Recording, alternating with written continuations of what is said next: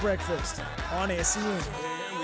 Great to have your company as well. It is the 8th of January 2024. If you're just waking up, I'm a cafe menu today with myself, Sam Edmund, and my fine running mate, Kane Corns today, the Port Adelaide icon. Andrew Westergott's going to join us for Lawn Pier to Pub, the countdown to that this weekend. We'll be broadcasting there live. Dwayne Russell and myself this Friday just happens to be the day that SEN turns 20 as well. We've got some activations and some promotions to bring you on that front as well. We've got a bit of a party down at the pub, as you do. Simon Kadich is going to join us, BP as well.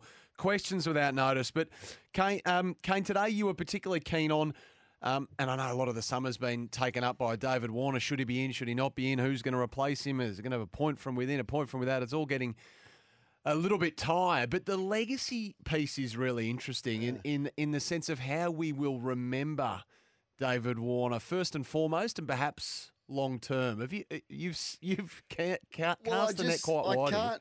Good morning to everyone. If you're just joining us for the first time, I can't quite remember an athlete as polarising as David Warner for the great that he was. And look, he's a great when you look at any metric and games played for his country and his record. But there's a lot of people celebrating the retirement, like even past players. Damien Martin's gone to Twitter and had a crack and essentially said, thank goodness it's over. Yeah. There's been other criticism about how long the farewell tour has gone on for and the fanfare around his last test match. There's just sort of random cricket Twitter accounts that I've seen pop up. Not that I follow, but they're just in my timeline. This is an example of some of the commentary around David Warner. He was arrogant. He was unlikable. He took sledging too far. He orchestrated a cheating scandal that led to bans for himself and two others. He never fully took responsibility. He picked needless fights on Twitter with journos and players. And this is Simpsons Cricket on Twitter, and it goes on and on and on. Mm. How will you remember David Warner? I don't have those strong feelings about him. I admire what he became, and I admire the career that he had. And you know, apart from the cheating scandal, which was huge, he didn't ever really offend me, David Warner. I took it for what he was. I thought he was incredibly competitive. Some players, when they cross the white line, they go a step too far on occasions, but that is the competitive nature within them. But he just didn't offend me like he did some of you out there. And I just wanted to ask the question this morning, how will you remember him? We're going to see him a lot more in commentary as well. Yeah. I think that's an interesting choice from Fox Cricket. He doesn't seem to be a natural thinker of the game. He's dabbled in it, hasn't he? No, I think he'll be good. Look, whenever we've talked about this particular athlete, the feedback on the Temper text is overwhelmingly negative. Now, I suppose people are motivated on a negative front to text in, but definitely more against him of late. And I just wonder if that's because I'm not sure if there's anything in this. It feels like there's another chapter, and whether that be the book or a sit-down tell, or it feels like he's never really. Steve Smith bared his soul when on out the other. For me, it feels as like, and I wonder if this is a bit to do with it, that he never really came out and divulged everything. It doesn't feel like it. It feels like the proper story from the David Warner perspective has never been told. So maybe this is still to play out. Does the Candace Warner thing fit into it as well? You know, does that count against him? I mean, the man has been hated on like you've never seen, and yet for all of that, he's performed relatively well. I mean, particularly on these shores, and those will get into him. You know, outside of Australia, and the fact that he's a so-called flat track bully. But he's entertained as well, like across all three formats too. This was never the case. I don't think when he burst onto the scene, maybe pre-sandpaper and all that. Like he was celebrated. Like he has entertained us more than any cricketer probably ever, really. Like, and he was at the forefront of the Big Bash emerging and that sort of format. And he was must-watch in the field. Like, you couldn't take your eyes off him when he was batting. So for someone that has, like, it wasn't as if he was Mark Taylor, just boring, and you can understand the pushback there. But maybe it's synonymous with the Australian cricket team as a whole. And I definitely feel like the Aussie fans feel like they are unrelatable a little bit, and I get the reasons behind it. But how many of the Australian cricketers now are loved? Like, how many are truly admired and loved? Because when I was I hate saying this, but when I was growing up, we loved them all, really. Like, we loved Warney and we loved Hayden, we loved Langer. Steve Waugh was we loved Mark Waugh. I loved Buff Lehman. Like, they were all, you looked up to them and you admired them. But now, and even just digressing a little bit, I read this article from Julian Linden in the News Corp papers yesterday on how irritating Labuschagne and Smith are. I read this piece. No, I did. I agree. Loved it, didn't you? I agree with this So one. for those who missed it, the essence of Julian's whole column was that they linger at the crease for too long when they go out. They're petulant. But I've thought this about Steve Smith for a long time. Not just when he gets out and he hangs around. You think petulance? Yeah, I That's think stronger word. I think the way that he bats, Steve Smith, and his hand gestures, and to me, it's a little bit selfish the way that he bats, because if he misses a ball or if he makes an error, it is never his fault, and he's always looking to do a gesture, or the ball stayed low, or there's an issue with the pitch. And I'm thinking, what about the guy at the other end? Like, the guy you're competing against? The batsman at the other end, you're trying to spook him, telling him that there's all these gremlins in the pitch. Now, how about you just played a bad? How about you just played a bad shot? The man's a little bit kooky. I'll give you that. I'm not sure he's petulant. I'm not sure he's petulant. If you get out, get off. And this is the essence of this article and he's written some good stuff lately. Julian Linden. I'm liking his work, and Labuschagne is copying everything that Smith does because of the relationship that they have and the way that Labuschagne looks up to Smith. If you get out, get off. So anyway, it's all intertwined. But it's all intertwined for me about the Australian cricket team. So it starts with Warner and the way that he's been perceived. Cummins and Alinta, I reckon that was a big part of it. Definitely. Yeah. But who of the Australian cricket? Like, I loved Nathan Lyon.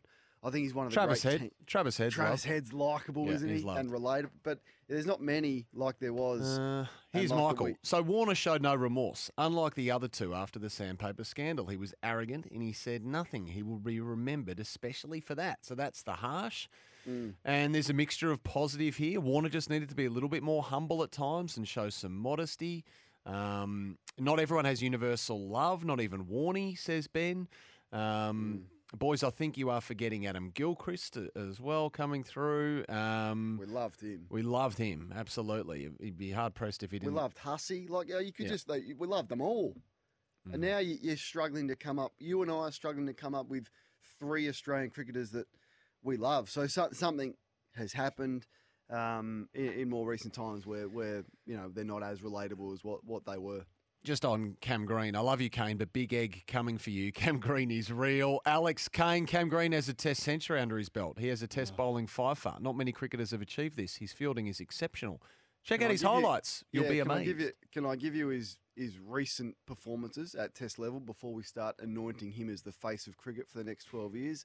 6, 25, 38, 28, duck, 18, 16, 3, dropped. And then he wasn't able to get himself a spot in the World Cup. So I get that there's talent and there's far better cricket minds than I that are so excited about everyone is lauding Cam Green. It is too early. Let's just see it for 5 test matches in a row before we start saying he can replace Warner as the opener for the Australian cricket team. Relax. His bowling is, it's very mild.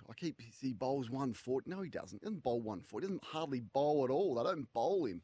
So let's just relax on the Cam Green love. He's got a lot of work to do before he's the face of cricket, as Nathan Lyon has said, for the next 12 years. And Mitch Marsh is loved now, says 915. He's loved now. As he said, he was the most hated man in Australia there for a period of time. David Warner, how will he be remembered? Well, he was asked exactly that question. How would you like to be remembered? David Warner was... exciting, entertaining, and I hope I put a smile on everyone's face with the way that I played, and hope the young kids out there can follow in my footsteps. White ball cricket to test cricket. It's the pinnacle of our sport, so keep working hard to play the red ball game because it's entertaining as well. And there's also no doubt that as time goes on, our fondness grows for people. I'm not sure if we remember the good times. I guess that's human nature as much as anything. Think you'll be a good commentator? I think it'll fade. Yeah, I do. You think you will? Yeah, I think they'll line out the rough spots. You can learn all that stuff. And I think his opinion will be strong and everyone will be listening. Yeah, I think that's what they're paying for. They're paying for the unfiltered opinion. Yeah. And We not want the raw worrying stuff. about- We don't want the polish. Well, we do. So that's what they're paying for. Whether he is going to be able to deliver on that, I don't see him as a natural commentator. But if he's going to have a strong opinion, I'm all for that. So we'll wait and see. We're going to hear a lot more from him. Though. Will you buy his book? Yep. Yeah. And who replaces him? It's pretty much the hottest seat in Australian sport at the moment, the other opening position at the other end for Usman Khawaja. So Cam Bancroft, he's campaigning. As I mentioned, Steve Smith campaigning. And almost 6 years on from Sandpaper, Cam Bancroft, as he says, has a chance to, at 31, to owe his country, as he says, maybe exercise some demons as well if he can actually make this opportunity stick, should he get it. But the thing that I can't get past is 2 years ago he was asked explicitly, did the bowlers have any knowledge or understanding of the plan to use Sandpaper in Cape Town? And he said, well, I think it's pretty self-explanatory. Now, Cummins, Stark, Hazelwood all bowled that day. Cummins is now the captain. They have vehemently denied any knowledge of Sandpaper. Starkly denied it, all three of them. No knowledge. So now if Cam Bancroft is to somehow come back into that team, and he was asked this question this week, is there some relationships that need to be repaired here? And he said, no, I think all time has ensured that doesn't need to happen. If he's overlooked off the back of making more runs than anyone in the last 2 years and being the specialist opener and the obvious replacement, you think that's a factor?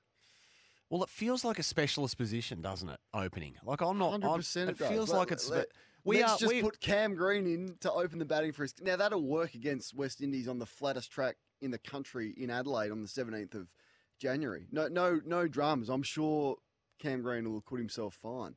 But what's it going to look like overseas when the new ball's doing a bit, when the Duke's just moving around a little bit?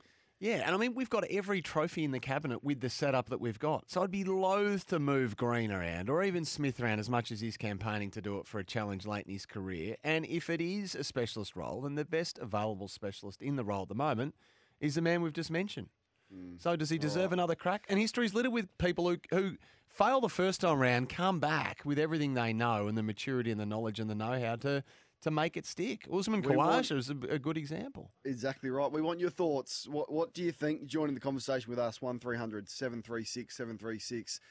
That is the open line this morning, and you can have your say.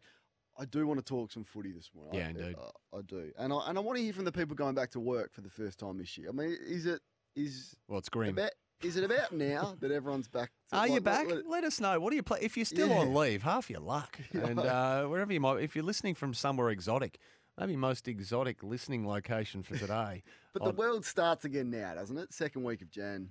Yeah, and I reckon the start for Orders footy restored. for our game is generally as soon as the Australian Open concludes. But they're all back on deck soon in the next week or Sammy, two. it's 59 days until round one or Feels opening tight. round, whatever. It's whatever tight, they're isn't gonna, It's going to come around quicker than you can imagine. 59 days. That's round one or opening round. This is not the pre-season, so it's gonna happen. Yeah, and you're right. Mainly all the players are back today, so I want to talk some footy as well this morning. Yeah, we'll talk some Clayton Oliver. We'll talk the Western Bulldogs as well. Noddy's dropped us a text. Kane, you Lord, Jason or Francis, but you say it's too early to Lord Green. Oh, boy, there's a shots fired across the bow there. I can see the hamster running around in your head. The guy had 16 Brownlow votes in his second year. It's more than what Cam Green's got to show at the moment. Test century, test fifer. Not many have done that, I don't reckon. Okay, we'll talk some footy after the break. SCM Breakfast is powered by Kubota. More than 40 years have been making tomorrow matter. They shape and they build Australia together. Give us a ring, 1300 736 736. And a reminder, we turn 20 on Friday, January 19, that is. It's Friday week. To celebrate, we're giving away invitations. Join us at the Sporting Globe in Richmond. Join us at the pub. The invitation will be for you and a friend to join us for some celebratory drinks at the Sporting Globe. Friday, 19th of January from 3 o'clock. More details on that to come shortly.